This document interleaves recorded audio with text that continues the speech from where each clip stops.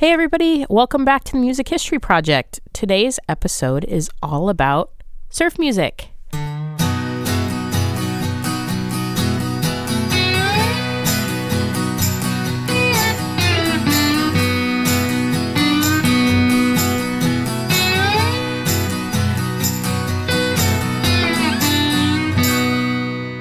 Welcome to the Music History Project. We're your hosts. I'm Elizabeth Dale.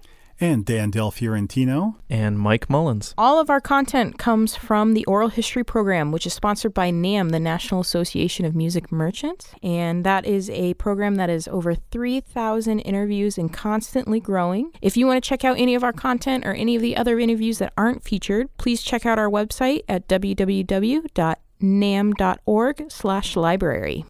All right, guys, we're so glad to have you back with us today. We're going to be discussing surf music in honor of International Surf Music Month. So we're very excited. Yay. That was a very enthusiastic Did you like that? Well, I was hoping Mike was going to chime in with his. I was excited, but I just wasn't as excited as you, I guess. You were internally excited. I was internally excited. Mine came out as a yay. Yay. And it's cool because we have assembled some audio clips from interviews from the Oral History Program here at NAMM of those who talk about it, those who are legends within the surf music movement, and people who are been influenced by it. So it's exciting to have this opportunity to talk about this great genre that basically started in Southern California in the early 1960s. And came with it some heroes and legends, including Dick Dale, probably best known as the king of the surf guitar.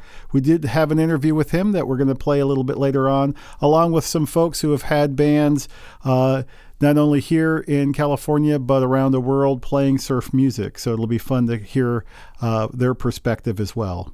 If you're not too familiar with surf music, or you think you aren't, because that's really what it is, you think you're not familiar, chances are you've actually heard a lot of surf music throughout your life because it's been featured in tons of movies and other instrumental hits, as well as some iconic bands that we're going to hear from some members of, which is really exciting. So don't, if you were thinking about turning this podcast off, skipping forward, don't, because you actually know more than you probably think you do. So, but we're excited to teach you a little bit more and feature some of the big names in surf music. Who are we going to start with first, Mike? So first up, we have Paul Johnston talking about the identity of surf music. Here's Paul. Surf music is identified now with that reverb sound because the biggest hits did have that reverb sound to them. But it was actually being called surf music prior to the reverb even coming out, like Dick Dale's "Let's Go Trippin'," which, along with Mr. Moto, there's a question as to which is technically the first surf record, because his record hit the charts first, but we had actually recorded Mr. Moto 3 or 4 months before he recorded "Let's Go Trippin'." But those were the first two records that were kind of acknowledged as surf music. And that's because the surfers were going to the dances, his dances in the summer of '61 in the Rendezvous Ballroom in Orange County, and the Bel Airs were throwing dances in the South Bay. And I remember the surfers coming to the dances and basically calling it surf music.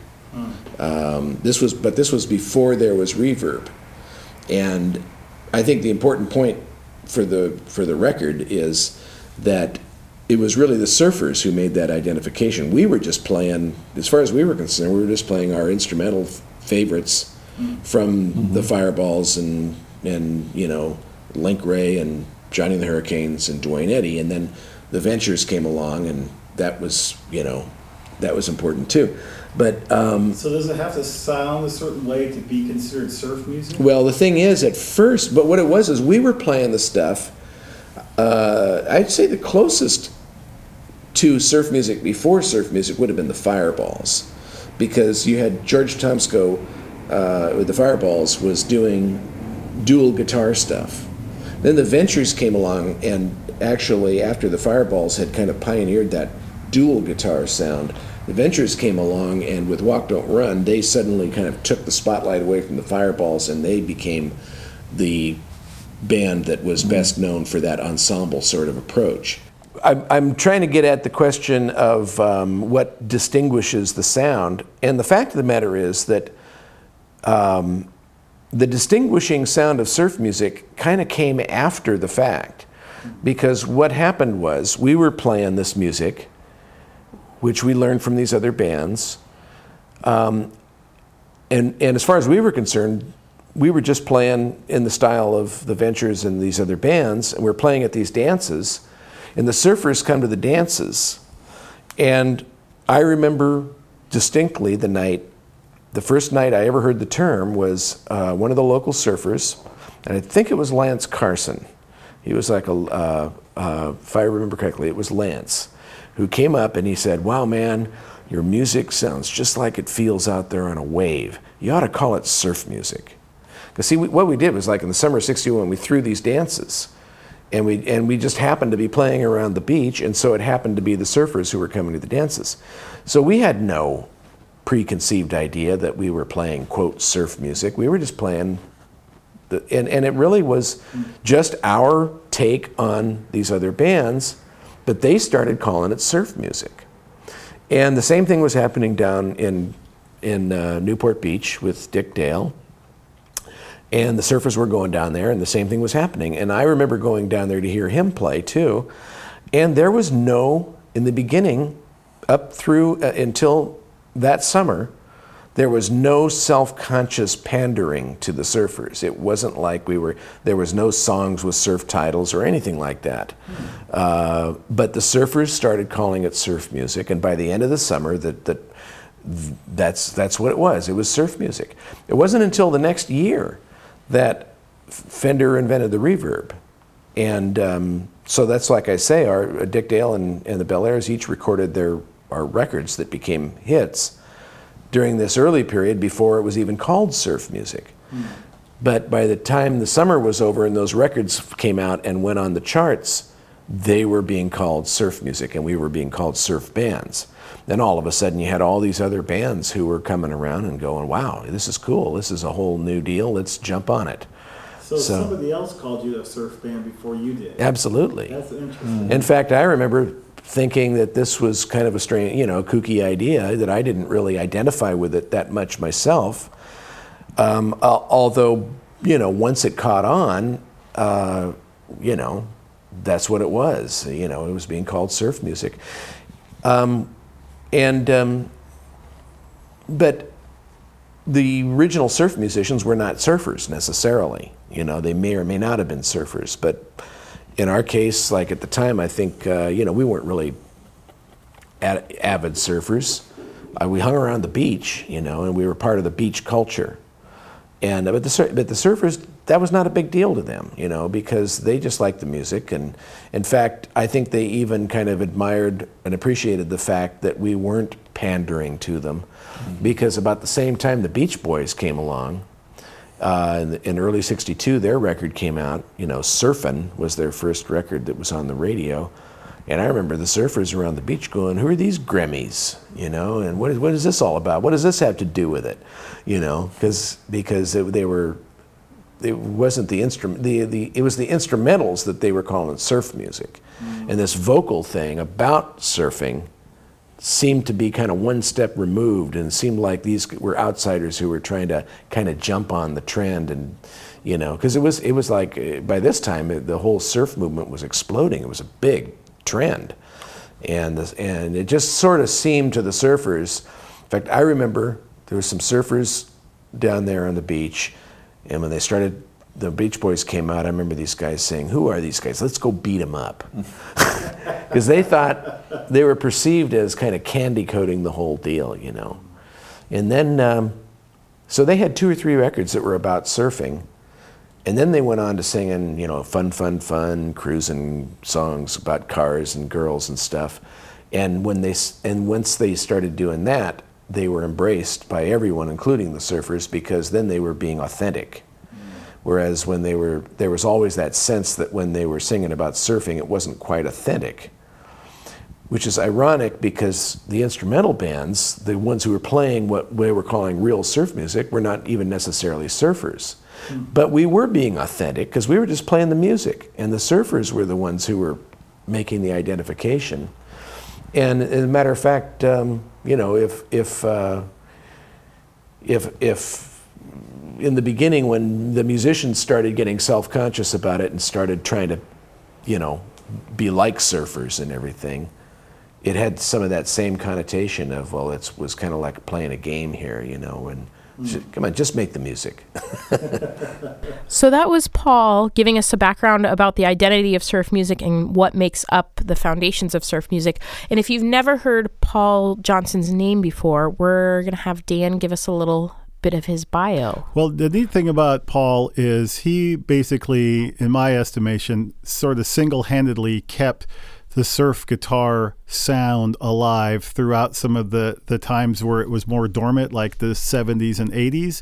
It became much more popular in the 90s, and a lot of that has to do with the festivals and collector programs that were put together and hosted by Paul, who gets a lot of kudos in my book for keeping that alive and bringing together people like Gil Orr, who was also part of a program here at the NAMM building in the Museum of Making Music in early 2000s about surf music, and Paul really did a great job putting that together as well. So we'll be hearing from Paul a little bit later on, but first up, I think we're going to hear from the King. Well, we thought a perfect introduction to have us kind of learn about the king of surf guitar would be to have some of the other icons of surf music give us his background, give us his bio. So instead of us giving you all the important names and dates and facts about Dick Dale, we thought who better to do it than some other people in surf music. So first we're going to hear from Bruce Johnston, who is of the Beach Boys. Right, one of the great singers of the Beach Boys and been with the Beach Boys for over 50 years. So here's his take on Dick Dale. Before Dick Dale was a surf guy, he was kind of an Elvis guy. And Dick Dale, we played one time. We got to back up. Shoot, I'll think of it in a second. But I was still, one more summer, I had 2 more summers of this. And Dick Dale opened, and Dwayne Eddy was the star, right? But Dick Dale's darling father, what a guy. He had his little ASCAP pin on, a suit, and he'd be in the audience, and Dick would be doing his singing, and he'd say, "Dick, play your trumpet, play your trumpet." And there I am watching Dick do his thing. Then they had the flamencos, so I'm doing I Only Have Eyes for You and playing the It was really mind-blowing before they invented that word for a little guy in high school. It was really cool. Great times. I wouldn't trade them for anything. That was Bruce Johnston of the Beach Boys talking about the icon that is Dick Dale. And we're going to hear a little bit more before we get into talking about before we hear from Dick Dale himself. So to give another little introduction about the king of surf guitar is Paul Johnston again. He was already, I would say that he was much bigger in the beginning than the Bel Airs, well, all the way through. He really deserves the title king. The Bel Air, we were just kids and pretty, pretty fresh and new at it, while he was already a seasoned player, had a very powerful band with a lot of big equipment, and they had a massive sound. And frankly, the Bel Airs during that summer, we were just kids with small amps, and our sound was a lot more naive and simple. He was much more sophisticated by that point, so it's like, and then I remember going to see him play and being, blown away because it was so powerful. And, within the next year or so, we were stepping up to that level where we got bigger amps and we, we got a little more energetic and everything. But Dick Dale was definitely the pioneer of that big, powerful surf sound. So once again, that was Paul Johnston, and before him, Bruce Johnston, talking about Dick Dale and leading us into the king himself. So coming up next, we're going to hear from Dick Dale, and he's going to be talking about his first guitar and learning how to play.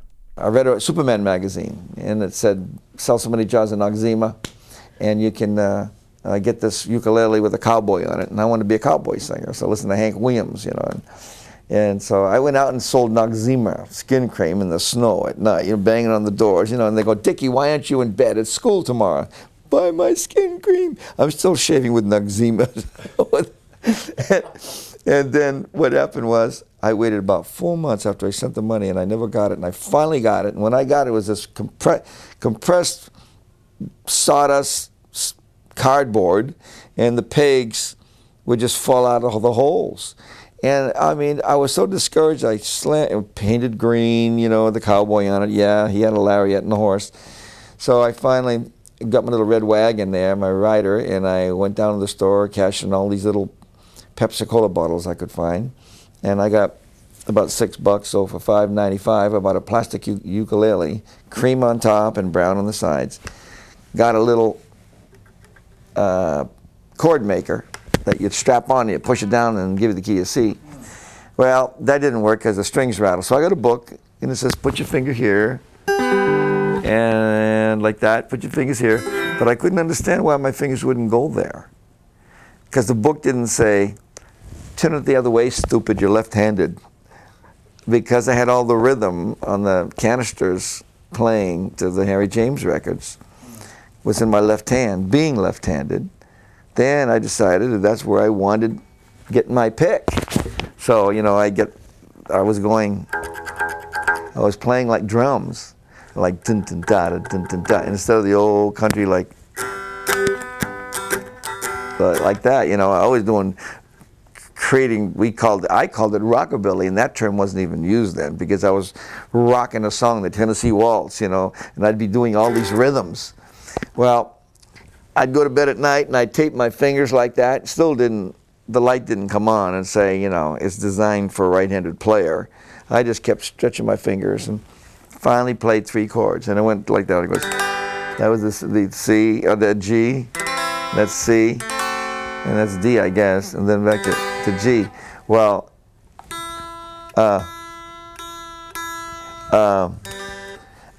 then one day, so I started to play about 4 or 5 country tunes, and I'm playing it on this ukulele and doing all this going that kind of a rhythm.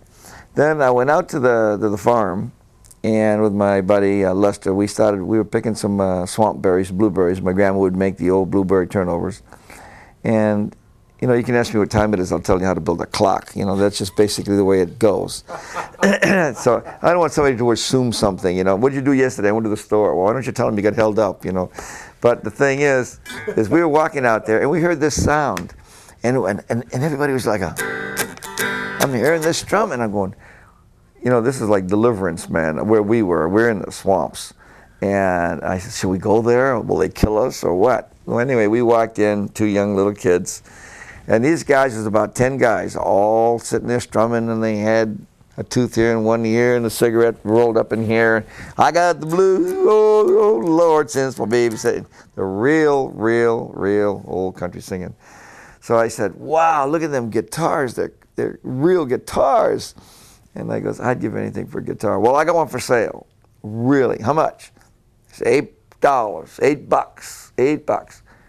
$8 was all the money in the world to me. And so I turned around and said, will you take payments? And he goes, you take 25 cents down? No, 50 cents. All right. Give him 50 cents. Can I make 25-cent payments? No, 50-cent payments. Oh, God. Well, I tried to run out in the last payment, and he caught me on the street, and he hugged me upside down and took it out of my pants. Anyway, I'm holding this guitar now. I got this big guitar with a big hole in the middle. Wow. It's got 6 strings, though. What am I going to do? And he goes, well, just play the ukulele chords. Just hit those. But if I did that, it would sound like this. That don't make sense. And then my C chord would have sounded like this. And then the D chord would have gone like this. See, it doesn't match. He goes, just don't play the other 2. Just muffle them. So I used to go like this. I only strum these. I go like this. I was waltzing with my darling to the Tennessee Waltz when an old friend I happened to see. Nobody knew I couldn't play the other 2 strings. So I fooled them for years and years, just playing on my little old 4-stringers and doing that. That was Dick Dale talking about getting into guitar, learning how to play, which is really cool. I mean, the fact that Dan was able to capture an interview with Dick Dale to sit down with him is pretty amazing. I mean, sitting down to do the prep for work for this podcast, again, being kind of like the novice of the group in terms of musicians and music products, I had heard his name, but I didn't know much about him. And when Mike was telling me, oh yeah, he played, this track or that track, I was just like, yeah, don't mean nothing to me. But as soon as the first couple notes came out of my speakers when we looked him up, just because Mike was adamant that I knew who it was, I was like, oh yeah. And I feel like that's how it is with a lot of surf music. You've heard the track, but since they're mostly instrumentals, you don't all the time hear the names or hear the people behind the tracks. So you know the song, you just don't know who wrote it or where it came from. Right. And it was like, what is it, Miserlou? Did I say it right? Mm-hmm. Yeah. As soon as it played, I was like, oh, Pulp Fiction. Like, that's how I knew it. And then, just kind of was like, oh, I know more than I thought I did. And that's always exciting. Well, the same is true for the next guy, Will Glover. He had a band called The Pyramids, and in 1963 had a big hit called Penetration that by name, I don't think most people know. I was along with you guys. When I heard it, I'm like, oh yeah, that song. And what's really cool about this is Will is the only surf guitarist that I've interviewed so far who's also African American, and because of that, he was able to bring surf music to a wider audience, and a role he was very proud of. And so here's a segment from his interview. My Uncle Joe gave me this guitar. It was a beat-up K guitar, and strung totally upside down, and I taught myself how to play. Except every now and then I would run into somebody who knew how to play, and they would show me a few chords. So as time went on, I got a little better, and then I moved to the Naval Project. I didn't move. My dad was in the Navy. We ended up in the Naval Project, and in the Naval Project, there's all kinds of races, all races that all over the world. Everybody was there. It's just amazing. And the Guamanians, Hawaiians, and Samoans, and everybody played guitar, ukulele, or whatever. And so I'd get out there with my guitar by myself, and they say, hey, come over here, come play with us. And I'd say, oh, I can't play with these guys. They know how to play. But what would happen is they would show me their different styles of rhythm, and the different ways that they would play. And it became such an education just learning those things and the way they would sing along with the instrument that they played. And it helped me so much to not just to be a rock and roll player, but to be able to play like they play on the islands and everything, and it was great. And so it was good that happened to me. Okay, that was Will Glover. Awesome guy, as you can tell, very passionate about music making, and it was a real thrill to hang out with him. Just another shout out for all those wondering where all these interview clips are coming from. This is all based on the NAMM Oral History program. And Elizabeth, where can they find clips? Oh, my favorite part of the podcast. You can find our whole collection at www.namm.org.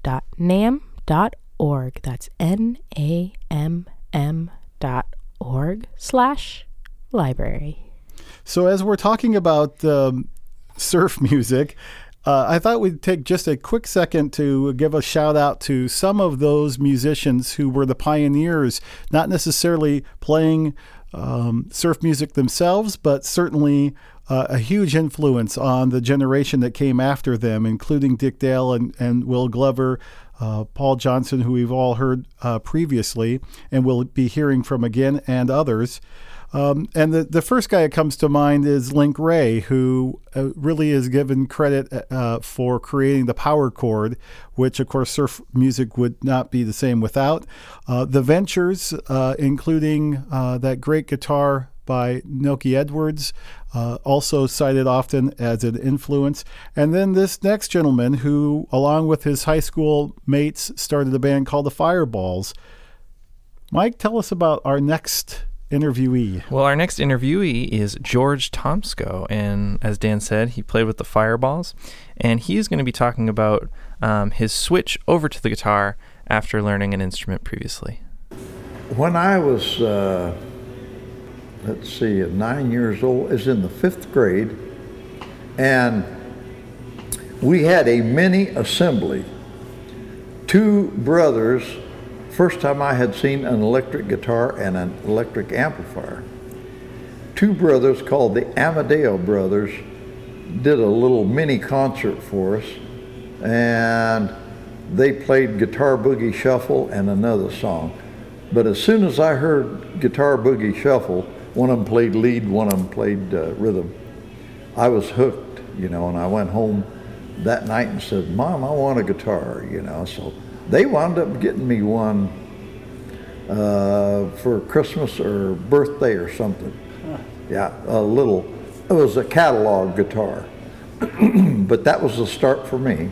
That was George talking about learning guitar, switching over to the guitar. And we're going to round out this segment about these musicians getting their start in music in their first instruments, hearing from Bob Berryhill.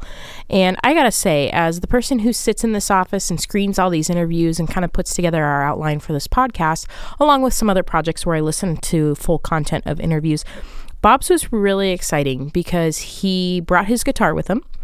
And he played a lot during it. So it kind of broke up when, 8 hours a day is listening to people talk and give us their story. They're all dynamic, but, you kind of hit that funk. So it's always exciting when people bring their instrument to sit down with Dan and incorporate music into their oral history interview.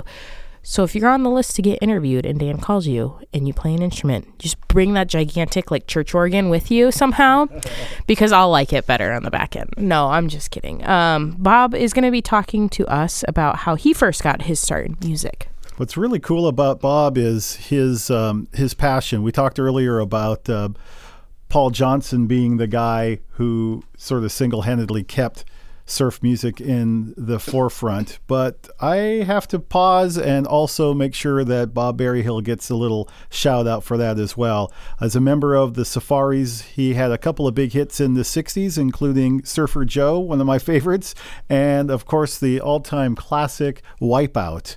So here's a few words from Bob. Basically, what got me started when I was 13 years old, I went to Hawaii with my parents on vacation, and we went to a hula show where they had professional ukulele players and singers and dancers, and a gentleman came out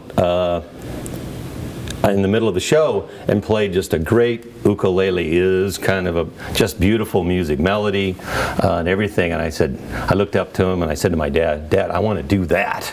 So the next morning I came down out of the Kaiser Hawaiian Village down in the lobby, and I saw this gentleman walking across the foyer, and I ran up to him like a little 13-year-old would and said, I need a ukulele, can you pick one out for me? And so we went downtown to the ukulele shop, and he got a couple off the wall and played them for me and said, yeah, this is a good one for a kid. Got me a booklet and showed me a few pointers and set me off on my way. And so when I was 13, I came back on the SS Lurleen, which was a cruise ship coming from Honolulu to Los Angeles, and I sat in the lobby playing ukulele with a little hat out in front, and people would throw pennies in there, and I had enough to make candy money all the way back. It wasn't anything like Disneyland today where you've got all those great things. I mean, I went outside to play shuffleboard and hit the shuffleboard and it flew off because the wind was so loud, so hard that it blew the shuttle thing off the boat. So I said, you know what, that's probably not what I'll do the rest of the day. So I hung around, but anyway, came back home and went up to Glendora Music and said, I want to learn how to play ukulele. They said, well, we don't have anybody that can teach you ukulele, but I have a lady that can teach you guitar. So I said, well, I've got a guitar. I said, it's got 6 strings, 4 strings, what's the difference? Went back and I spent about a year there with Linda, my guitar teacher, and she had different recitals and so forth, and I started doing pretty good. It was kind of like I was picking it up really fast, and started doing things. In fact, my first song was Bulldog.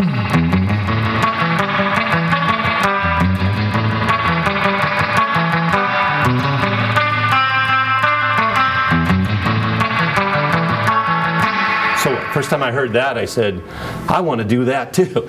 So she played that song for me and said, let's play it. So I kept working till I could figure that out. And then Bulldog, Ramrod, turned into the next Tequila, and I was learning all the instrumental songs of the day. So I was sold on instrumental music. All right, that was Bob Berryhill, and that rounds out our topic about hearing these guys getting started in music. And we're going to kind of shift gears. What's our next topic, Mike? Our next topic is recordings. Well, you were a lot more prepared than I thought you were. I was. Trying to, pull a fast one on you. I know where we're going. So we're going to be hearing from the same group of guys talking about some of their favorite or biggest recordings and the first guy we're going to hear from is Will Glover. So as Dan mentioned, he was with a band called The Pyramids, and he's going to be talking about the first recording experience he had with the Pyramids out in Long Beach, I believe, is where the studio was. Now it's not a long story, but it's this is how the Pyramids started. Okay, basically, I was a surfer and hung out with a lot of surfers, okay, because of the west side where I lived in Long Beach. And I'd go down there and I'd take my guitar to school. That was the first thing, which was kind of odd back in that time period. Nobody took their guitar to school. They took their trumpet, but they didn't take their guitar.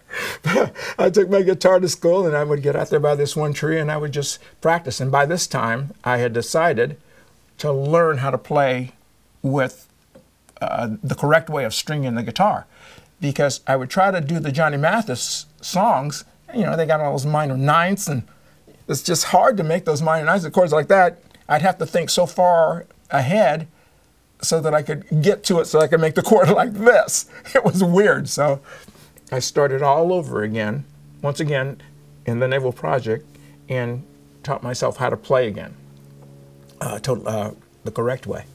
And so I would take my guitar to school, and I would play. Then I'd go to football practice. Then I would go out there by that tree, and I'd practice. And then I would go to some class. And Skip came by one day, and he says, hey, what are you doing playing the guitar out here? I said, well, it's what I do. I mean, you're a gymnastics guy, but this is what I do. So then the next time he says, hey, would you teach me how to play guitar? I said, well, I'll show you what I know. So it was raining like mad one night, and there's this knock on my door, and it was Skip and his dad. And my mom said, well, who are these? I said, well, Skip from school. And it was like 9 o'clock. But she let me go with them, which was interesting in itself. So we went over there and we started practicing, and I showed him a few things, and then he just took off. Skip became really good on guitar, playing lead, and then he says, why don't we start a band? I said, well, I always wanted to be a single artist. And I said, well, okay, maybe, And then it happened all of a sudden. He starts getting these guys, and the band gets formed. Now we have to go back to the surf deal.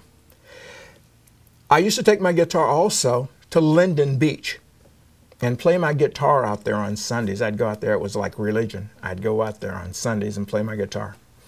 And you would see that there was like this V, and there was this trash can where I would sit out there by this one trash can, play my guitar, and you would see this V of people, how they would start at the V right there. They would have their blankets and everything around this little kid out there playing his guitar. How good I was, I don't know, but they would come. Anyway, and this friend of mine came up who was a surfer, and he said, Will, I'm going to make you a star. I said, well, thank you very much. Well, this guy was so poor, it was kind of like a joke when he said it. 2 weeks later, there we are. You asked the question, how did your recording start? It started with him. He somehow came up with the money, and we recorded, I forgot the name of the place, but it's in Long Beach, and we did Pyramid Stomp.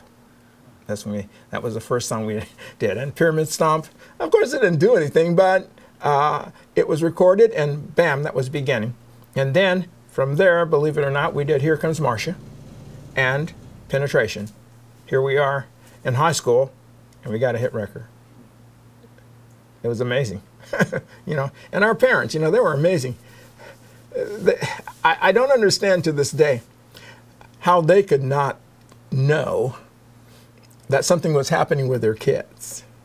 Because if I was to turn TV on and see my kid on American Bandstand, I would say, wow, I think there's some money to be made here. You have to be making money, son, you know? And I would have investigated more. But none of our parents. They just thought it was a nice hobby, you know? So, anyway. So I really like how we have organized this. And when I say we, I mean Elizabeth. Good job with the outline. As we continue to celebrate Surf Music Month, talking about recordings of some of the folks that we've interviewed. That was Will Glover talking about the Pyramids. Up next, the king of the surf guitar, Dick Dale. The first album that was ever done, Surfer's Choice, with a picture of me surfing on the cover. That was the first picture of anybody taken surfing and put on something for business. It was taken by John Severson, 7:30 in the morning under the pier in San Clemente. The album was called Surfer's Choice. We saved up our pennies and put it together because everybody wanted me to record something, so my dad and I just did it together. The song Mizzaloo that's on it is the one that inspired Quentin Tarantino to write Pulp Fiction. It's become like a national anthem. It's been on the Olympics every year, every day, Russia, everywhere. Even now with the Armada commercials, Nissans, the most expensive commercial, and number 5 with the Mountain Dew for the Super Bowl. It's becoming like an anthem. There's my music in Disney and Space Mountain all over the world. Well, what happened was, doing that, Leo, when he built that dual Showman, that and the mixture of the Stratocaster and the big strings and the speaker combination gave Dick Dale this powerful, fat sound. And it was exactly, you turn up the bass so it's full and bring up the treble so you can hear on the edge. How simple is that? Now everybody brings equalizers and all this other crap. I can't even understand that. All these stupid little levers that you got to push. I mean, the old days was where it was. And when I play on the stage, I play the same way. People are going, wow, where do you get that sound, man? You know, the guitar player from The Cure said, Mr. Dale, that's the first time I've ever heard Speed play, and I could hear every note. And, you know, I just fooled them all. I mean, they rated me number 31 in the top 100 greatest guitarists in the Rolling Stone. I can't even play the scale. I mean, without making a mistake. I can't read music. I mean, the top guys are people like Stevie Vai. These are the guys who are just the Eddie Van Halens, the Stevie Vai that studied every scale that there was to study. I know, but you must recognize the fact that your tremendous style has put you at 31. I mean, you know, you have a style and a way of playing that nobody else does. It's a power. It's a very animalistic. I was raising lions and tigers for 30 years. Everything. I've had them all. Gorillas, apes, every type of creature that the Lord made. Over 40, 50 species. I wanted to be a vet, but I didn't have the heart to tell people their animals had died. It would just kill me. So I just took care of animals and raised them to preserve them from the poachers and stuff like that. When my elephant would scream when I'd come home, or my African lion would, my mountain lion would go, like that. I would imitate this on my guitar. Then I'd be surfing from sun up to sundown. All of a sudden, the same rumble and the roar that was sucking me in and taking me over the lip, taking me down and spitting me out and taking me back again. The sound, unless you've ever been sucked under, you know, a 15-foot wave and you're down and you're being nailed against coral and banging, you hear this stuff hitting you and your head's being nailed. These sounds, these growls, these roars, these are the things that I was just getting pissed off and emulating them on my guitar. Take that, you know, like that. And I'd get in there. So it would be, I stick my finger in the wall of a wave and it would go and like that, and I get that sound. So it was a mixture of the roar of my lions and tigers and the surf I mean, they could have called me Dick Dale, King of the Jungle. I mean, but because I was surfing, they called it Dick Dale, King of the Surf Guitar. And I used to make fun of that. You know, I used to go and get one of those hats in the McDonald's, someplace, you know, those king hats, and walk out and go, dee-dee-dee-dee-dee-dee. And then I got really scolded by an agent, a big agent one day. He said, Dick Dale, he says, don't you go and put that title down. He said, there's only been 2 kings that has been actually acknowledged and laid in stone by the historians, and it's also by the White House. Dick Dale's the only one that his life story has been inducted into the Congressional Hall of Records. And Congressman Jerry Lewis went on the floor and said, Congress, sir, and they all voted, members of the Senate and everything else, to put Dick Dale's life story into the Congressional Hall of Records, into the White House for all time. And it's weird because my lucky number is 13. My son was born on the 13th. Everything is 13 in my life. Serial numbers of my airplanes, the street addresses I lived on, Mansour, my last name, 13th letter. I never knew anything about this until Joe brought it to my attention.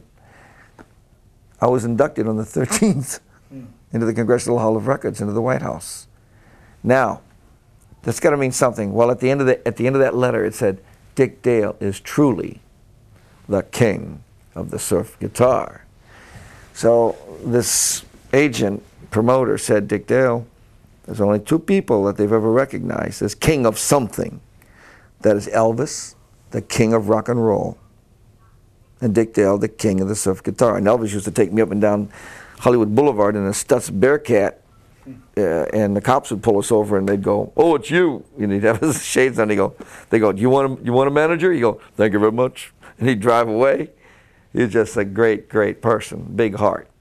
And he was, and then even in the Kempo, in the martial arts has been my whole life. And that's why I've raised my son the same way. And Ed Parker from Hawaii. And I've gone through many, many, many styles through the world, but Ed Parker was very dear, and his family is very dear to me. And his kids would call me Uncle Dick. Well, Ed gave his Kempo sticker to Elvis on stage and me on stage. And we both wore it, and Elvis put it on his black flat top guitar, and I've always had mine on mine in homage to Mr. Parker. Well, sure, this is the title that is stuck. All the other guys wanted titles, but they didn't stick as true as historians would call them that. So I said, all right, I won't make fun of it no more. But it's haunted me in a way, because if we go and we do a show and we say King of the Surf Guitar, only the people who think of the surfy things will come, not the other people, for guitar lovers. And I've proven it by not saying King of the Surf Guitar, just say guitar legend. And I asked this man on the street, I went up to a black man with the promoter and I said, would you go see King of the Surf Guitar? And he said, no. And I said, why? He says, it ain't my bag, man. I said, would you go see a guitar legend, even if you never heard of him? Oh, I dig Guitar Man. It's just the way things are done. People, when we used to advertise Dick Dale, we used to say, I wanted to give the band a name. I mean, we could have just kept the Dick Dale, like Tom Jones or anybody else, Elvis Presley. But, you know, I said, oh, let's dress the band up in uniforms, you know. So we did. And when they changed their jackets, I had the different color. And then I wore my color, they had their color. So if they wore blue, I read red. If I wore red, it was like that. Well, what happened was, when they'd advertise, they'd say, stop down the Riverside, National Guard Armory, and say, Dick Dale and the Deltones. All right. Sounds cool. Everybody went down and see Dick Dale and the Deltones. Now, 20 years go by, and I go, what's your name? And they say, Dick Dale. Dick who? No, did you ever hear Dick Dale and the Deltones? Oh, the Deltones!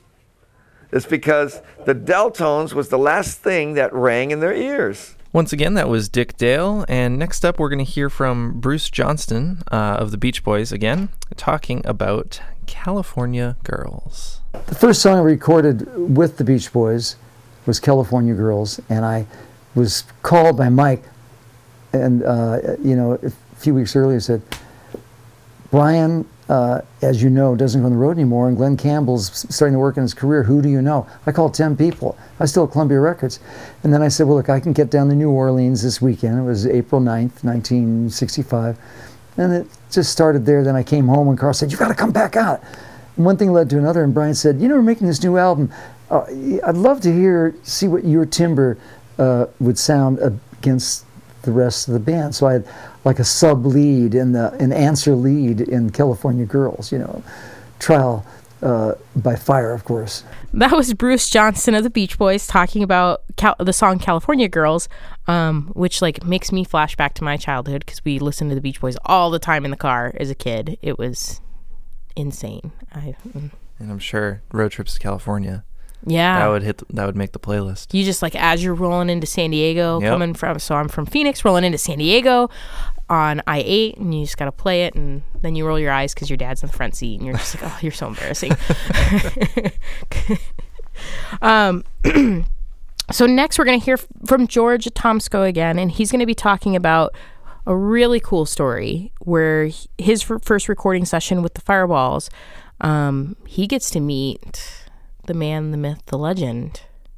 Any guesses? You guys know because the sheet's in front of you. Yeah. Well, I did the interview, so.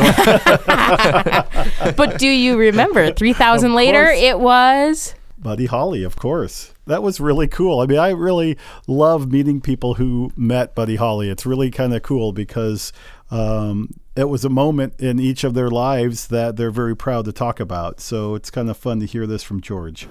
I really wanted to be in the music business, but I didn't know how to get there from here. I mean, the closest I could get to the music business is when I turned on the radio and listened to it from Nashville or from Big D Jamboree,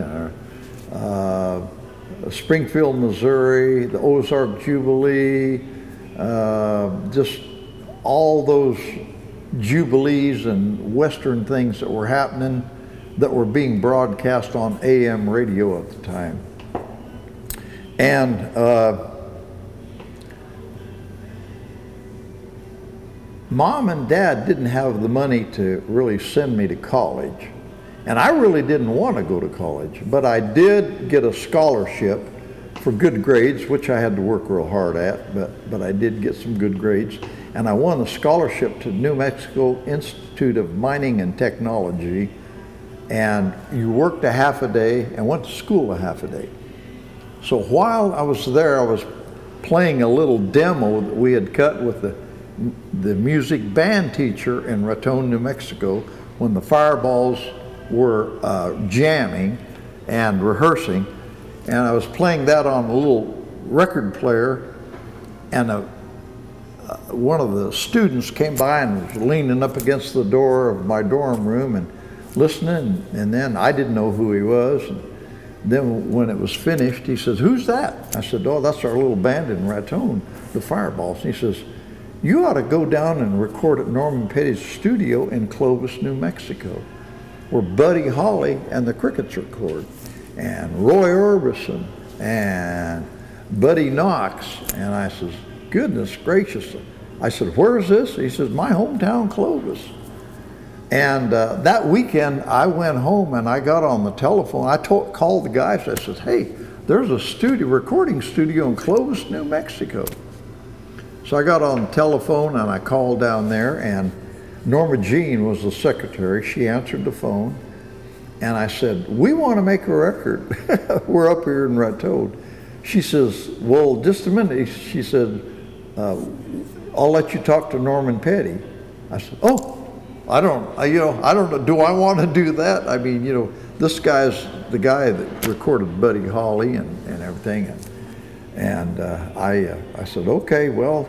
He got on the phone and he said, "Well, can you send me a tape recording of the band?" And I said, "No, because we didn't have a tape recorder, and I didn't want to send one of those discs." And I said, I really fibbed to him. I said, "In a couple of weeks, we're going to be down there playing around that area." We didn't have any plans to do that. I just told him that. And he said, well, that's good. Maybe, I said, could we come by the studio and just audition live for you?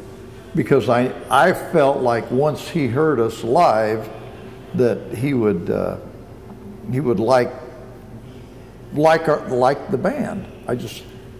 I wanted to believe that, And so we hung up the phone, and I called the guys and I says, man, we've got an audition on a Sunday in 2 weeks down there, because Norman said that he would audition us on a Sunday, but it would have to be after 2 o'clock, because he and Vi were church musicians. He played piano and played the organ, and Vi played the piano, and said he wouldn't audition anybody until after like 2 o'clock. So we made arrangements to be there on a Sunday afternoon, and the night before, I went back to school Monday morning after the weekend that I booked the thing with Norman and talked to him. I went back to school and started checking out of school and told the professors I was going into the music business. And we hadn't even had the audition yet, But I was just that determined that that's what I wanted to do. And we had to find a job so we could earn the gas money to get down to Roy, New Mexico, and play the job, and then go on down to Clovis.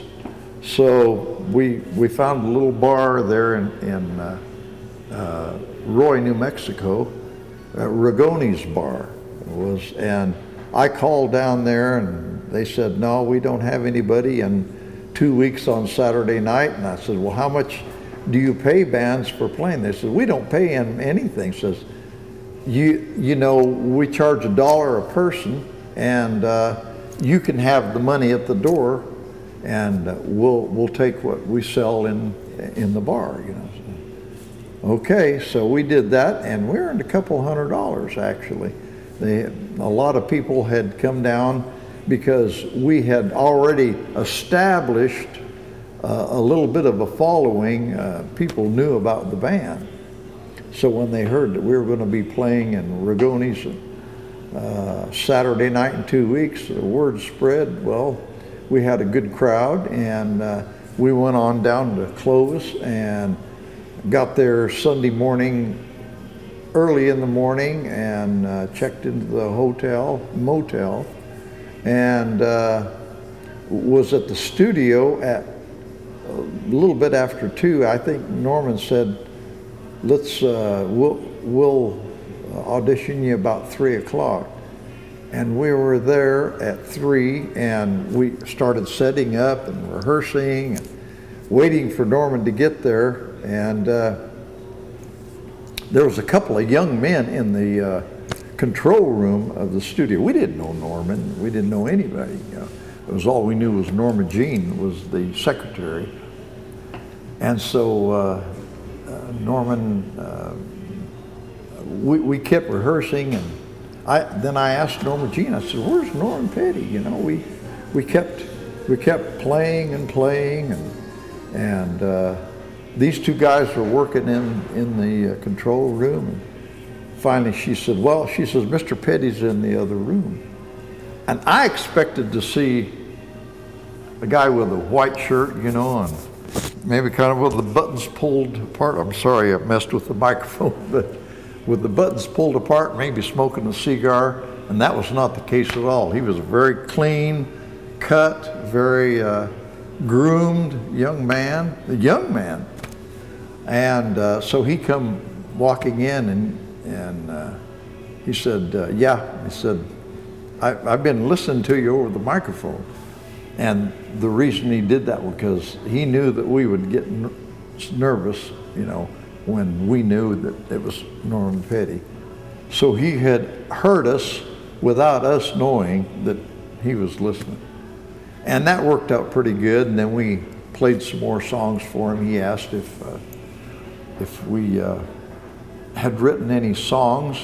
The question was this: do you have any original music? And And I says, original music, what do you mean by that? And he said, have you written any songs? I said, yeah, we've got 2. And we had written 1 instrumental and 1 vocal. He said, did you play them? I said, yeah. He said, play them again. Okay. So we did.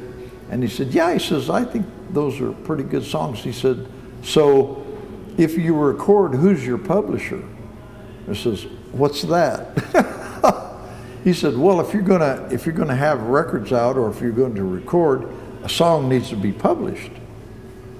So he says, well, we don't know anything about that. You know, he said, well, he said, if we record you, would you care if I published your music? He says, I mean, here's the manager for Buddy Holly asking us if he can publish our music. And I says, whatever that means, yes. And so we wanted to record right then. He said, no, I don't record on Sunday. And he said, we said, well, what about Monday, tomorrow? No, I've got a session with Buddy Holly and the Crickets Monday and Tuesday. So he said, why don't you guys go back to Raton, and we'll figure out another day, another time to get you back down here to record. I didn't want to leave town, and I told the guys, when he went out there, I said, this guy likes us, and we're here. Let's just stay in Clovis until we can record, which would be Wednesday. Well, 2 of the guys had regular jobs. Stan was supposed to check into college down in Las Cruces the next day, Monday, and I really, was all I wanted to do. Was I didn't want to mess that opportunity up. So 2 of the guys wound up calling back to Raton and saying, I'm not going to be to work Monday and Tuesday. Stan didn't call his folks. He just didn't show up for college. And so that's how we wound up doing our first session Wednesday of that week. I know it's a long story, but that's how the pieces fit together. And what were the tunes? Fireball and I Don't Know. I Don't Know was a vocal by Chuck Tharp, and he was our lead singer, and Fireball was an instrumental that I had written in school down there in New Mexico Institute of Mining and Technology. Now, So did you see Buddy Holly at all? We did. Buddy and the Crickets recorded Monday and Tuesday, then they left, and we got in there Wednesday. That was George talking about meeting Buddy Holly, and that's a perfect way to plug a teaser, because coming in the next year or so, we're going to be hopefully releasing some more content about Buddy Holly, and we're really excited to put that package together for you guys. Yeah, out of all of the 3,500 plus interviews that Dan has done, I think one of the most talked about topics is Buddy Holly. And when we put that together, it's going to be a lot of work, but it will really tie the whole collection together. So make sure you subscribe to the podcast so that way it can hit your playlist, phone, something? feed, whatever you listen on. And next up, we're going to hear from Bob Berryhill again, talking about the song Wipeout and actually playing a little bit of it. We had played for about 3 months. We were a real experienced band. We're 15 years old, 3 guys 15, an old drummer of 17. We felt we were pretty good. And so when we came out to do the recording of Surfer Joe, our manager goes, boys, you need a second song for your 45. What's that? Well, you got to write something. We said, well, we've never written a song before. Well, hit it. So Ronnie Wilson, just out of the blue, starts playing the cadence that you've heard for the last 40 some years. And we go, well, we better put some chords to this thing and a melody, because it will be an instrumental drum solo if we don't. So I said, you know what, guys? We've been playing in E, and we've been playing in A. Let's play in B. I thought I was really being an orchestral arranger at this point, right? I'm only 15. I go, all right. Because because I knew how to play double bar guitar chords, right? Because if I only could play this, right, but I thought, wow, I can really pull into it, right? And then the drum solo hits, right? And I'm just crashing chords, and everybody goes, wow, let's get going. Because the bass player had been playing this all the time on different songs that we used to play all the time. And so the lead guitar player, Jim Fuller, picked up this.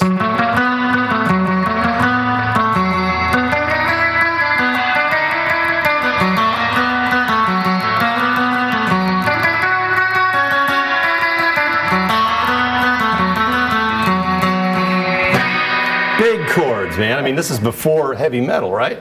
Bam! I got my amp turned up in the room, just screaming these chords out. The guys in the sound room were going, Ernest, just going nuts. But I'm just crashing these chords all over the place, and everybody's getting into it. Ronnie just keeps on going, playing as hard and fast as he could play, right? And so after we've gotten the song pretty much developed, we rehearsed it. Well, we actually played it 3 times. And then at the end of it, the guy goes, okay, we got it. Okay, so we got it. And we said, what are you guys going to call that thing? I go, well, let's think of some names, because in those days songs had introductions. They had laughing, they had car sounds, they had crashing this, whatever. And we thought, well, let's bust a board over a microphone like a busting surfboard, right? And so we said, let's give out a laugh like Goofy going over the falls, or Goofy going down the toboggan sled and Disney stuff, right? And so our manager picked up on that, and after we cracked the board, then he yells out this laugh. Wipe out! And we go, wow, that's cool. Put that on the front of the record, and 2 weeks later we have a 45 Wipeout by the Safaris. Safaris are Bob Berryhill, Pat Conley, Jim Fuller, and Ron Wilson. The Safaris. Cool. And there it is. And then the song is, in other words, music in that day, there were other instrumentals, Pipeline, Walk Don't Run, all these other songs around. And my manager comes up to me and says, well, what do you want to do with this, guys? Well, Jim Fuller says, well, I want to sell my 25 copies, because we got 100 copies of Wipeout. And on the DFS label, Dale F. Smallin, our manager, right? Anyway, he gives me my 25, and I said, well, take this one, take it to a radio station. I don't want to just throw it myself. I want to see it on the radio, hear it. And so, if you remember the movie That Thing You Do, Tom Hanks, that's exactly how Wipeout started. It went out to San Bernardino and started playing on KFXM. I think that's what, KFXM out there in 98, an AM radio station, and in Fresno. KYNO. It starts playing out in these areas, and pretty soon the people in LA, this was somewhere around April or so of '63. Well, it gets into LA, and pretty soon it's getting played. It's the most requested song. All the boss jocks are loving it. Pretty soon it's #1 in Los Angeles. And I go, well, that's cool. And then it goes #2 on the top 100 Billboard cash box things. So you imagine we record this somewhere in January '63. It's #1 in LA in April. It's #2 in the United States in July of '63. Now, so we're on the top of the charts. And now we're touring with the Beach Boys, Roy Orbison, Paul and Paula, and April and Nino, all of the people that were flowing around in those days. We started hanging out with these people, going to Hollywood, playing on Sam Riddle's 9th Street West, and then various other TV shows, Chivalry, Shebang, Lloyd Thaxton, all the local shows. And suddenly, from basically June of '63 until December, we just kind of went all the local things. We played in all the concerts around. But music, as your question was, excuse me, music is starting to really rock out, because we're right at this point where it's before the Beatles. The Beatles are January of '64, February '64. So we had that whole year in there. But remember what happened in '63 in November, the John Kennedy assassination. So we had that whole time before that where the good life the fun part, we were at the peak of it. We didn't know we were at the peak, but that's what it was, turned out to be, because the day the music died was basically when Kennedy was shot. So that changed the music scene right there. So we had a good 6-month run right there. All right, that was Bob talking about recording Wipeout, which is probably a song almost everybody's heard in the surf music genre. And we're going to round out this topic hearing from Paul Johnston again.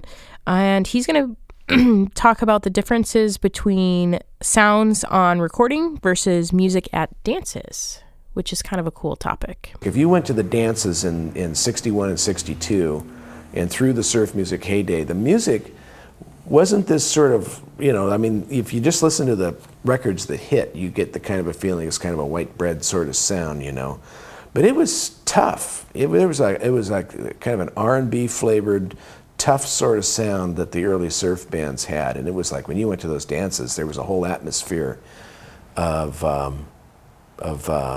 it was a pretty cool thing.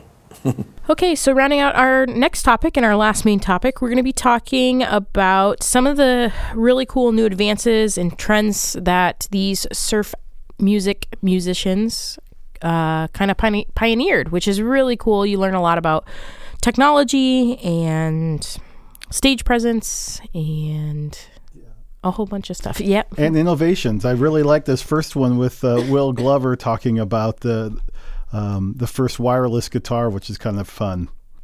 So here's Will. We were the first to ever have wireless guitars. Did you know that? Steve was kind of like this nerd genius guy. So what he did, but he ruined my guitar. Anyway, what he did, he ruined all of our guitars. He cut out this deal in the back. He cut out a deal in the back of our guitar, and he put this transmitter in it. And we would connect onto a radio station, and that radio station, we would pull it in, and that would grab our guitar. So if you ever see the pyramids and you see these antennas, and I'm sure you have seen it, if you look in there, you'll see us with antennas on our amplifiers. That's because we're getting that signal from the antennas so that we were wireless. And we could, where other people would have to watch their chords when they made those turns and all that stuff, we didn't have to worry about that because we were wireless. And then we would run and jump right into the crowd, long before all of those other guys that do it now, long before they ever did that stuff. We were doing that at Pirates Cove at Disneyland. It was about this high off the ground. And the people would come there and they'd be dancing and doing everything, and all of a sudden Skip would be playing and Steve and I would just go and just jump right in the crowd. And there was a guy who was the manager. His name was Sonny. He would go nuts because he would think, lawsuit! But the kids would just go nuts. They would go crazy, and they could just hardly wait for the pyramids to come back to see what crazy things they were going to do. So how did Steve come up with the idea of the wireless? That's pretty clever. I don't know. He was just this guy, He's just this genius guy. So that was Will Glover talking about wireless guitars and being able to jump into the crowd, which must be exciting and terrifying at the same time. Especially if you were the first one to do it. Yeah, what right? if they didn't know to catch you? Hope this works. Well, here goes nothing. So staying on the topic of advances in technology and trend setting, we're going to hear from Dick Dale again, talking about the first rock guitar to appear on the Ed Sullivan Show. God bless my father. And then I'd go on and play. I was the first rock guitarist to be on the Ed Sullivan Show. When I went there to play, and then the guys wanted to go and say, oh, let's go. After we get through playing, we'll go and have a breakfast, And it's 1 in the morning or something like that. And I go, you can't do that. You're going right back to the motel with me, and we're standing in the bed, and I try to sneak out, the window, while my father's sleeping, and, it was so funny. But God bless him. You know what? He got me to the point where I've been doing this since 1955. I'm 66 now. I've never had a drug in my body. I won't even put pain pills in my body. I hate those or anything. I never put alcohol in my body, became a drinker. And I don't smoke cigarettes. I haven't eaten red meat in about 25 years. And that's why I'm still kicking ass on stage. When I play, the world rocks because I make their ears bleed. So I really enjoyed listening to Dick. He's such a great guy, and I just wanted to say that the day that we did the interview with him, he was living out in the desert at the time, and is it 39 Palms? 29. 29. I knew it was one of those. That is way out in the middle of nowhere, and he was so gracious. He spent as much time as I wanted to stay, which was like a month, and he was just great. And really what I gleaned from that is part of his personality is just very giving, and when listening to the music that he's been creating over the last 15 years that isn't always surf guitar, some of the ballads that he's written for his son, for example, are really touching and quite moving. So if you have the opportunity to delve in a little bit into the more recent recordings and compositions of Dick Dale, you may find a completely different side of him, as I did. So with that being said, I think we're off to another web clip from Paul Johnston. Is that right? Yeah, that's correct. Paul's going to talk about the use of reverb on surf music, which is very interesting because I learned about reverb the introduction of reverb, when we did our Sun Records podcast, which if you haven't checked that one out, that was our first 2-part episode that we released during the debut of the podcast. So go back if you haven't listened to it. If you did listen to it, go back and listen again. So here's Paul. Well, what's interesting is that right at about the time that surf music hit, or the identification was made, Fender invented the reverb somewhere in the middle of 1962, so that by the summer of 62, all these new bands that were starting up, this was actually kind of a coincidence, but it really played right into it, because all these new bands that were starting up glommed onto the reverb. Dick Dale started using the reverb, and the Bel Airs started using the reverb, and we didn't use it quite as heavily as Dick Dale did, which came to be a distinction between sort of the South Bay style of surf music, usually has less reverb, and the Orange County style that's modeled after Dick Dale was more reverb. But by and large, the reverb sound came to be identified with this new thing that was called surf music, and it fit because it sounded really wet and slippery. So it added all the more, and that was where surf music now kind of got its own regional sound to distinguish it from, rock instrumentals of the Ventures and Duane Eddy and all that. I mean, Duane Eddy had a big hollow sound, but there was a real distinct difference to the sound of the Fender reverb, where you could instantly recognize the difference between that and Duane Eddy. One of the reasons I kind of steered away from the reverb was because I was into melody and chord changes and a little more complexity of interplay between the guitars. That was the sound I was after, and I felt that the reverb kind of blurred that. It just sort of made the slurred lazy players. Yeah, the notes were kind of slurred together. Now, see, for Dick Dale, he had a particular attack, a particular style that really lent itself to, and a lot of the surf players picked up on that and pursued that, which is fine because I like it. I love the sound of Miser Lou. I mean, good grief. And Pipeline, the reverb in there. I mean, I love the reverb sound, but it's just for what I was doing. I preferred to have. I like a little bit of it, but I tried to keep it from getting too out of hand because I didn't want to lose the the distinction of the notes that were happening. So that kind of concludes our episode on surf music for this installment of the podcast. We're going to leave you with the words of Bruce Johnston from the Beach Boys, and it's kind of a theme I think that everyone in the collection touches on at some point during their interview, whether they're a musician or retailer or wholesaler or rep or whatever role they have in the music products industry, and that's what it's like to bring music to people, because that's the whole goal. So here's Bruce. Well, of course, one of NAMM's themes is bringing music to people, and the Beach Boys have certainly done that to millions of people. And I just wonder, how have you put into words what it's like for you to bring music to people? Yeah, it's really great. I didn't start at the beginning, but as I said, I was working at Columbia Records at the time. But I started when I was 22 in the band. And I've been there long enough to just still be in shock every night when I see someone my age with his grown children and their children singing the same songs. So all that is so relevant, and I got to be part of what the band dreamed up, and Mike and Brian and other co-writers that Brian had, like Tony Asher for Pet Sounds, but mainly Mike Love. I mean, he's like Brian. Here's Mike Love and Brian. Brian would be the guy who would be probably kind of shy, but kind of really great when you got to know him. And Mike would be the guy that would tell him what to wear so he looked cool in front of the girls with his lyrics. Mike's lyrics are awesome. All right, guys, we'll see you in 2 weeks for our next episode. Thanks for listening. Bye. Bye.